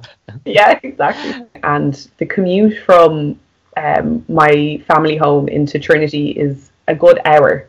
So imagine that I would have had to dedicate time to making the commute into Dublin to be at Trinity College for 2 p.m. So that was a stress that was instantly, just didn't have to think about that, because my commute was to the study under the stairs. That was another thing that I benefited from. I think as well, like you were saying about my family being there, if the thesis defense was in person, it is very different. And I have seen it over the years where previous PhD students that have gone through the microbiology department at Trinity, they'd have some family members there at the presentation, but then they leave for those hours that you're in the room doing your actual thesis defense. And then it was always someone's job to text the parent to be like, okay, Kevin has returned from his, please come quick. Sure, then your friends are there, your colleagues are there. There's some supervisors and professors in the department to come down to celebrate with you. And then usually you go for drinks with the department, but sometimes your family, I often saw that families didn't come. So I actually really enjoyed the fact that I had my celebrations with my family first, and then us as a lab, we had some socially distant drinks the week after, which was lovely. So, you mark it with, I suppose, my family who've seen me grow as a scientist, and then obviously then with you guys, because you guys have also seen me grow as a scientist, and you guys are great support for me over those few weeks, helping me prep for the presentation and giving me advice and your thoughts and input. So there was good things that came from doing your thesis defense at home virtually, but also I saw different sides of it too, where it would have been different if it was in person. And one last thing that you mentioned, which I think was a major point of why I wanted to talk about the thesis in a whole 30, 40 minute segment before our discussion. You mentioned towards the end of your defense, or maybe just after your defense, the realization that this was 3 years of your entire life dedicated to this one thing, this one project. And a lot of people outside of academia don't understand what that really feels like, and being acknowledged and succeeding in that regard completing your goal and getting that doctor, that piece of paper that you worked so hard for. Maybe you can just comment on that sort of feeling that this whole project of 3 years kind of ended with this one piece of work, and what that means to you. It was definitely an overwhelming feeling, especially when they told me, you have been awarded your doctorate, and when I have to take a moment to myself to release that inner energy that I had pent up over 3.5 years. Yeah, it was overwhelming, and it was emotional because you have put blood, sweat and tears into this work. No blood, just that's the saying. Nothing like that. Not literally. Definitely tears. Sometimes literally, but not enough. Yeah, sometimes literally, but yeah, it was emotional that that was it. It's now come to an end, and it's marked 3.5 years of my life as a young adult.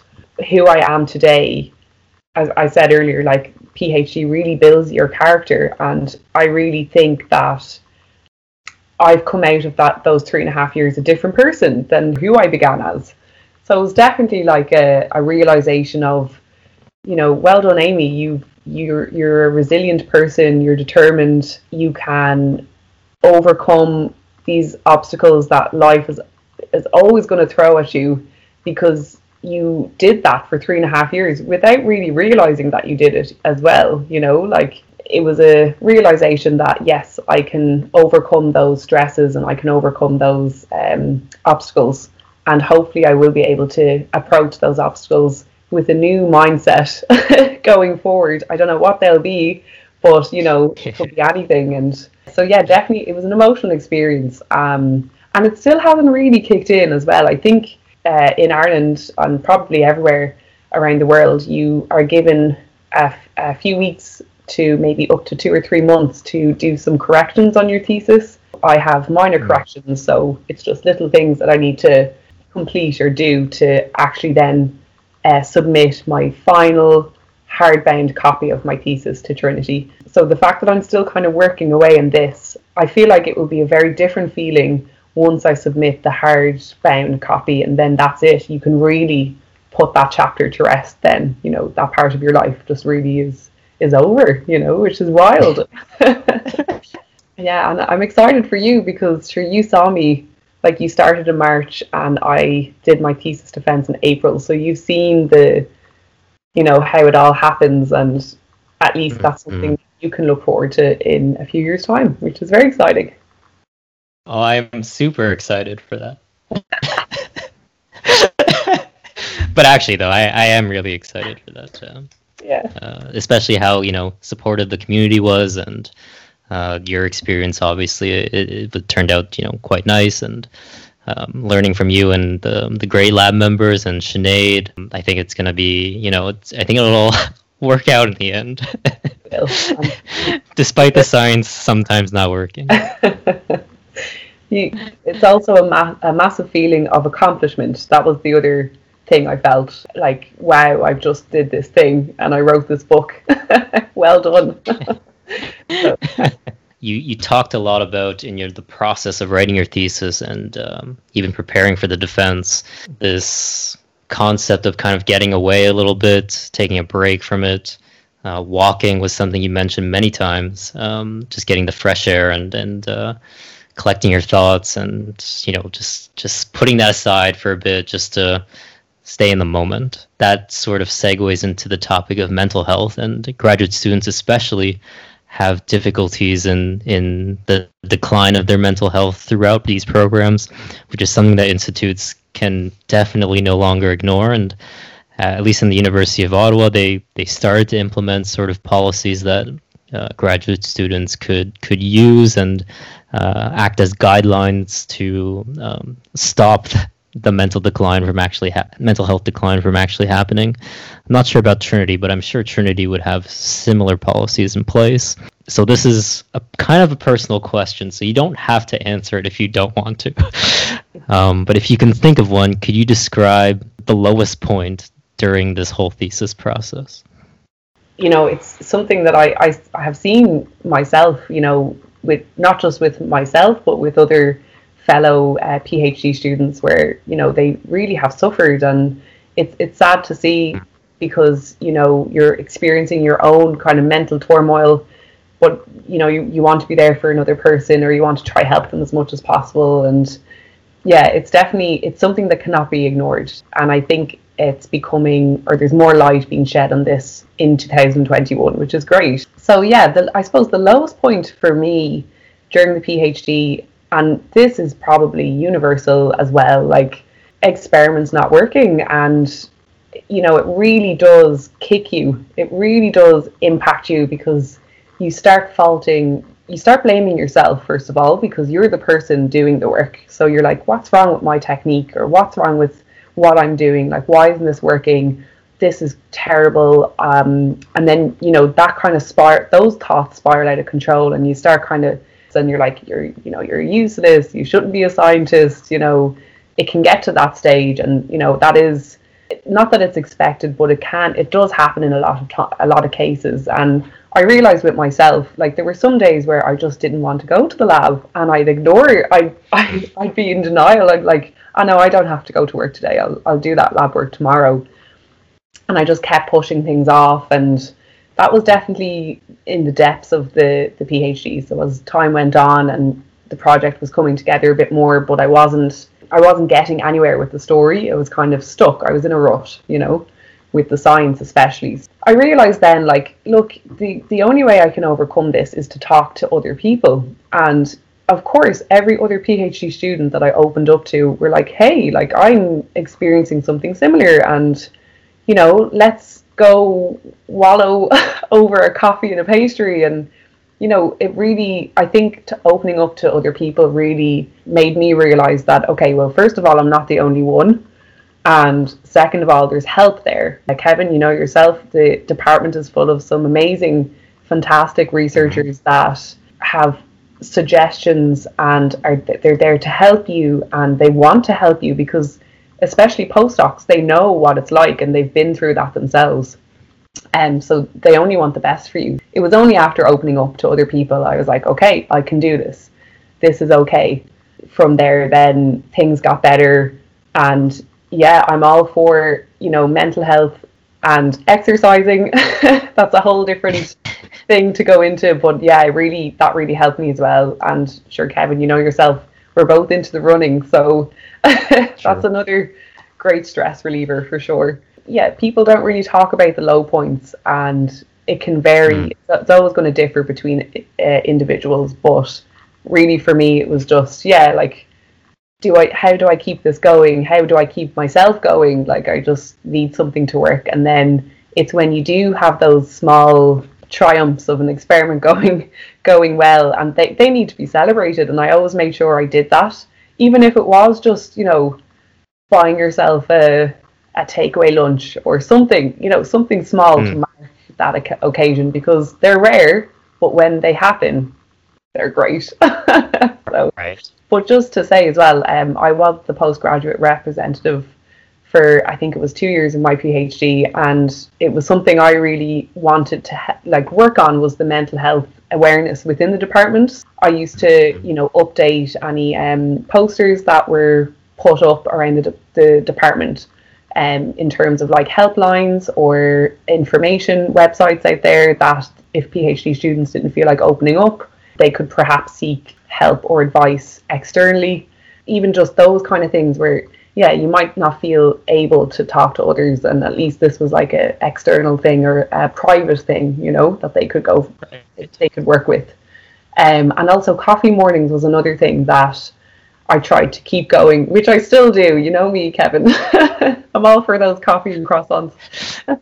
I tried to make it like more of a department thing, and people might not show up at all, but it was the odd one or two every now and then that kept it going, and it was great. Yeah, we made it work when we could. It's great you mentioned kind of just communicating about these lows that you have with other people, even if it's through anonymous telephone lines, like you mentioned through your postgraduate work. I think that's important to know that, again, you're not alone, and people have most likely experienced the feelings that you've had. I know that, like, when I started here, and maybe just a month a month after I started here, we started to have these Friday sort of outings where a couple of us in the building kind of get together and maybe not talk about science, but talk about other things as well. And I think that's important to not just focus on the work that you do, but also the stuff that you do outside of work, because we're not defined by the projects that we do only. We have other lives, personal lives, and other interests that.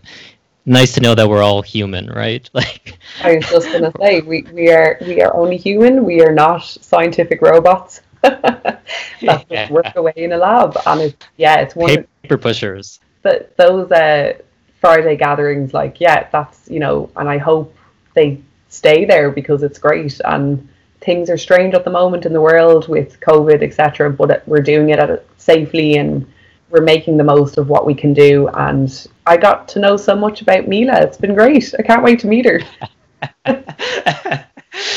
Mila, yeah, my cat. Yeah, no, it's great that you mentioned those things. And I think I know the answer to this other question already, but we talked about your lowest of the thesis process, your lowest moments or moment. So what would you say would be your highest moment of the thesis process? Best moments of the thesis process or my time as a PhD student was the amazing people that I met and the great friends that I've now made with, a lot of people in the department who have, are no longer there. I still keep in contact with some of the girls and guys that when I first started off, I was the baby and they were the, the senior people, as they say.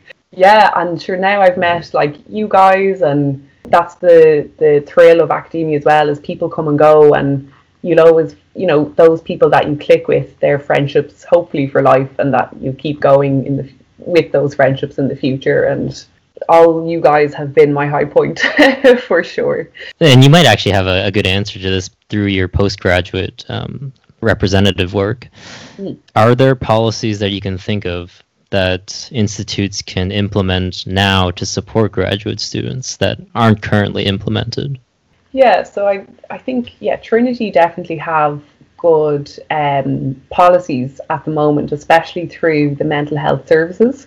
Us as students of Trinity, we do get emails off the mental health services throughout the months. They might hold a coffee morning for postgraduate students, which I truly believe in. I think this is one of the best things that you can do because everybody feels comfortable when there's coffee or a tea or cup of tea in your hand. And I know the hard part is just to talk or meet new people, because through the mental health services, it's not just microbiology students, but you're getting postgraduate students from all the different schools in the college. So it's definitely, that's been great to see that Trinity have implemented that. I don't think I can answer is there anything that should be implemented. I think Trinity have done very well, and I'm hoping other colleges as well, because it's such a massive part of academic life now is the mental health of postgraduate students. And I think an awareness has been out there and is out there that now the colleges have taken on, okay, we really need to keep an eye on this and, keep this going. Support these postgraduate students. So I can't add anything to it. I think the college that we're in, it's doing quite well at the moment. And I think maybe at a smaller scale, schools and departments can kind of fall back on that. Because sometimes there might not be a postgrad rep, or there might not be someone who wants to organise these coffees at a smaller level, So something like that maybe where, a day trip could be organised every now and then, or as we said, like an activity or something that's not work related, I think that's important, and your personality and who you are as a person can shine through and not just the science side of you.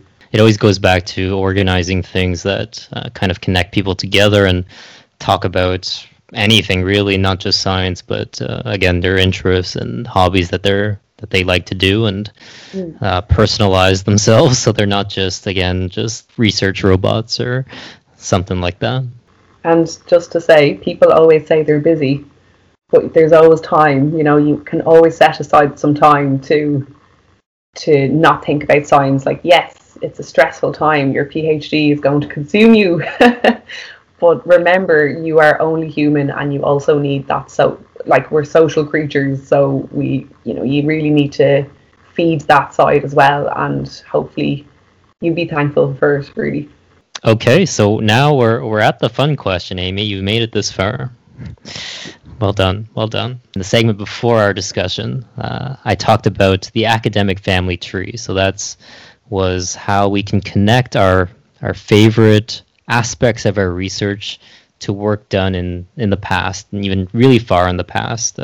Now I'm wondering, in your own academic family tree, what researcher would you thank for the contributions to your field? Lovely question, Kevin. Definitely one that has kept me up at night. Oh no. I'm only joking. Oh no. I mean, so many people, right? Yes, Kevin sent me the question before we had this chat, and I was saying it to the girls in the lab, and it was very funny. Their response instantly was like, Amy, like, think about it as if it's your science crush and you'd love to go on a date with this person, right? So this is how I'm thinking right now, Kevin. But I'm going to kind of shift it a bit to, okay, this is a science crush. I'd love to bring them out for a date. Definitely. And I don't know how you're going to find this answer, but I just think, right, if I could bring somebody on a date who's a scientist or was a scientist, you'd have to bring Charles Darwin. Charles Darwin. Okay.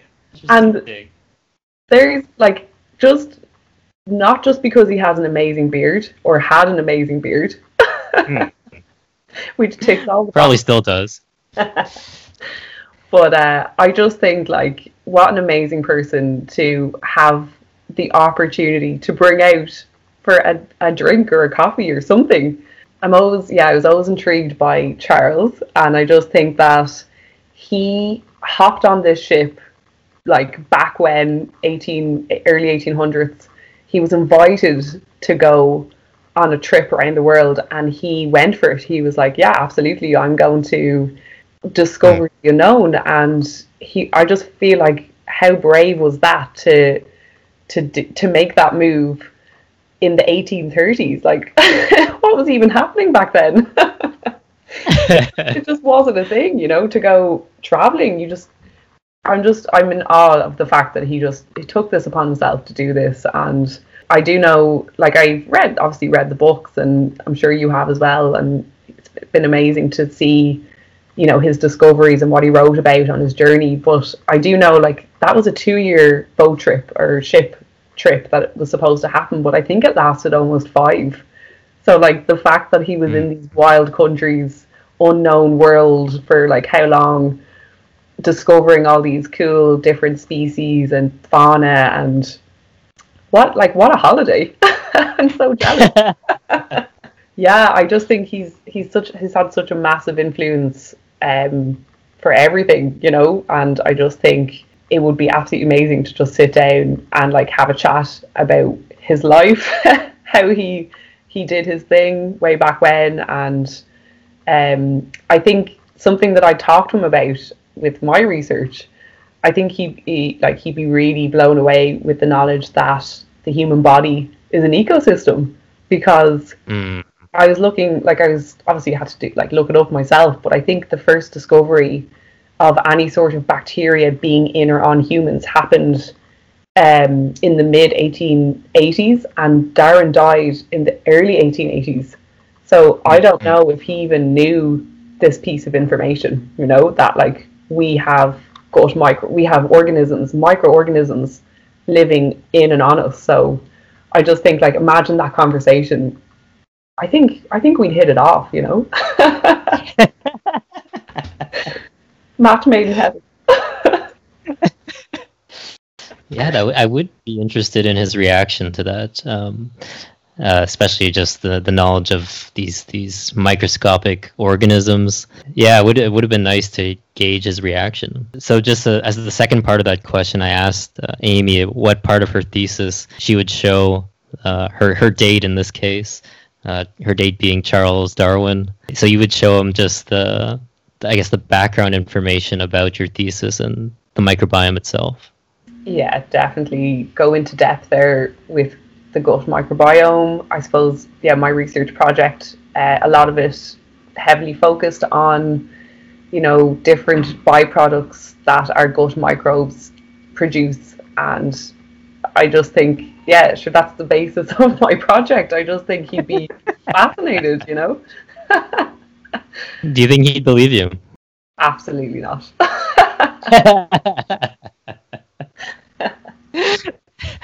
What a mad concept. Great answer, honestly. Really good answer. I don't even know what I would say to that question myself, to be honest. There's just so many people that not only thank, but just brilliant minds that I would like to meet, whether alive or dead. So it's good that you thought of somebody, and he's definitely related to, the fact of observation. His methods of observation is something that us scientists use. As a guest, Kevin, and I can ask you that question in the future. Give you time to think about it. You're starting a podcast. just so I can ask you that particular question. I'll have to prepare for sure. Well, we are at the end. I've asked Amy all the questions that I had planned. Honestly, great discussion. We talked about many of the nuances of the thesis process. Your experience recently almost finishing your thesis. You said there's just some small revisions you have to do, but it seems to be on its way to completion. And you had a great experience, mainly towards the end, which I think is something that a lot of graduate students now or in the future will admire hearing about. Normally at the end of these interviews, I kind of give the interviewees some time, just some final thoughts that you may have about the thesis process. If we missed anything, if you want to highlight certain things, have at it. And obviously you have the time to self-promote yourself or causes that you may be a part of that you would like to promote. So if you have any final thoughts to say. Just to thank you, Kevin, for having me on as a guest speaker. I'm absolutely delighted to finally make the cut. It's been great. I had a really good chat with you, and I feel like we definitely covered everything that I can associate with thesis and my experience. And I hope it contributes to someone else's experience in the future going forward. And it's been great. I had a great time. That's all I can say. I am on Twitter. You can find me through Kevin. I actually don't know my Twitter name. That's terrible. Just goes to show how old I am. But no, all is good. I have nothing else to contribute to. It's been great. Okay, so if people do want to reach out to you, maybe if they have some questions about it, the Twitter would be the way to go. Twitter would be the way to go, yeah. Maybe we could add my Twitter handle. That's it. Twitter handle. I'll add that to the podcast episode description. That's it. Thank you so much, Amy, for coming on the podcast. Again, you're my first guest outside of North America, so that's a plus. First guest in Ireland, so where I'm currently situated now. So a big episode, not just for the topic itself, but also the development of the podcast. I'm trying to branch off into different avenues, different academic environments, and I'm happy that you took the time just to come on the podcast and talk about something like the thesis, which is so dry in content and kind of has an interesting aspect to it. So thank you so much. Thanks, Kevin. And thank you for listening to this special Season 3 finale of Metaphorogens.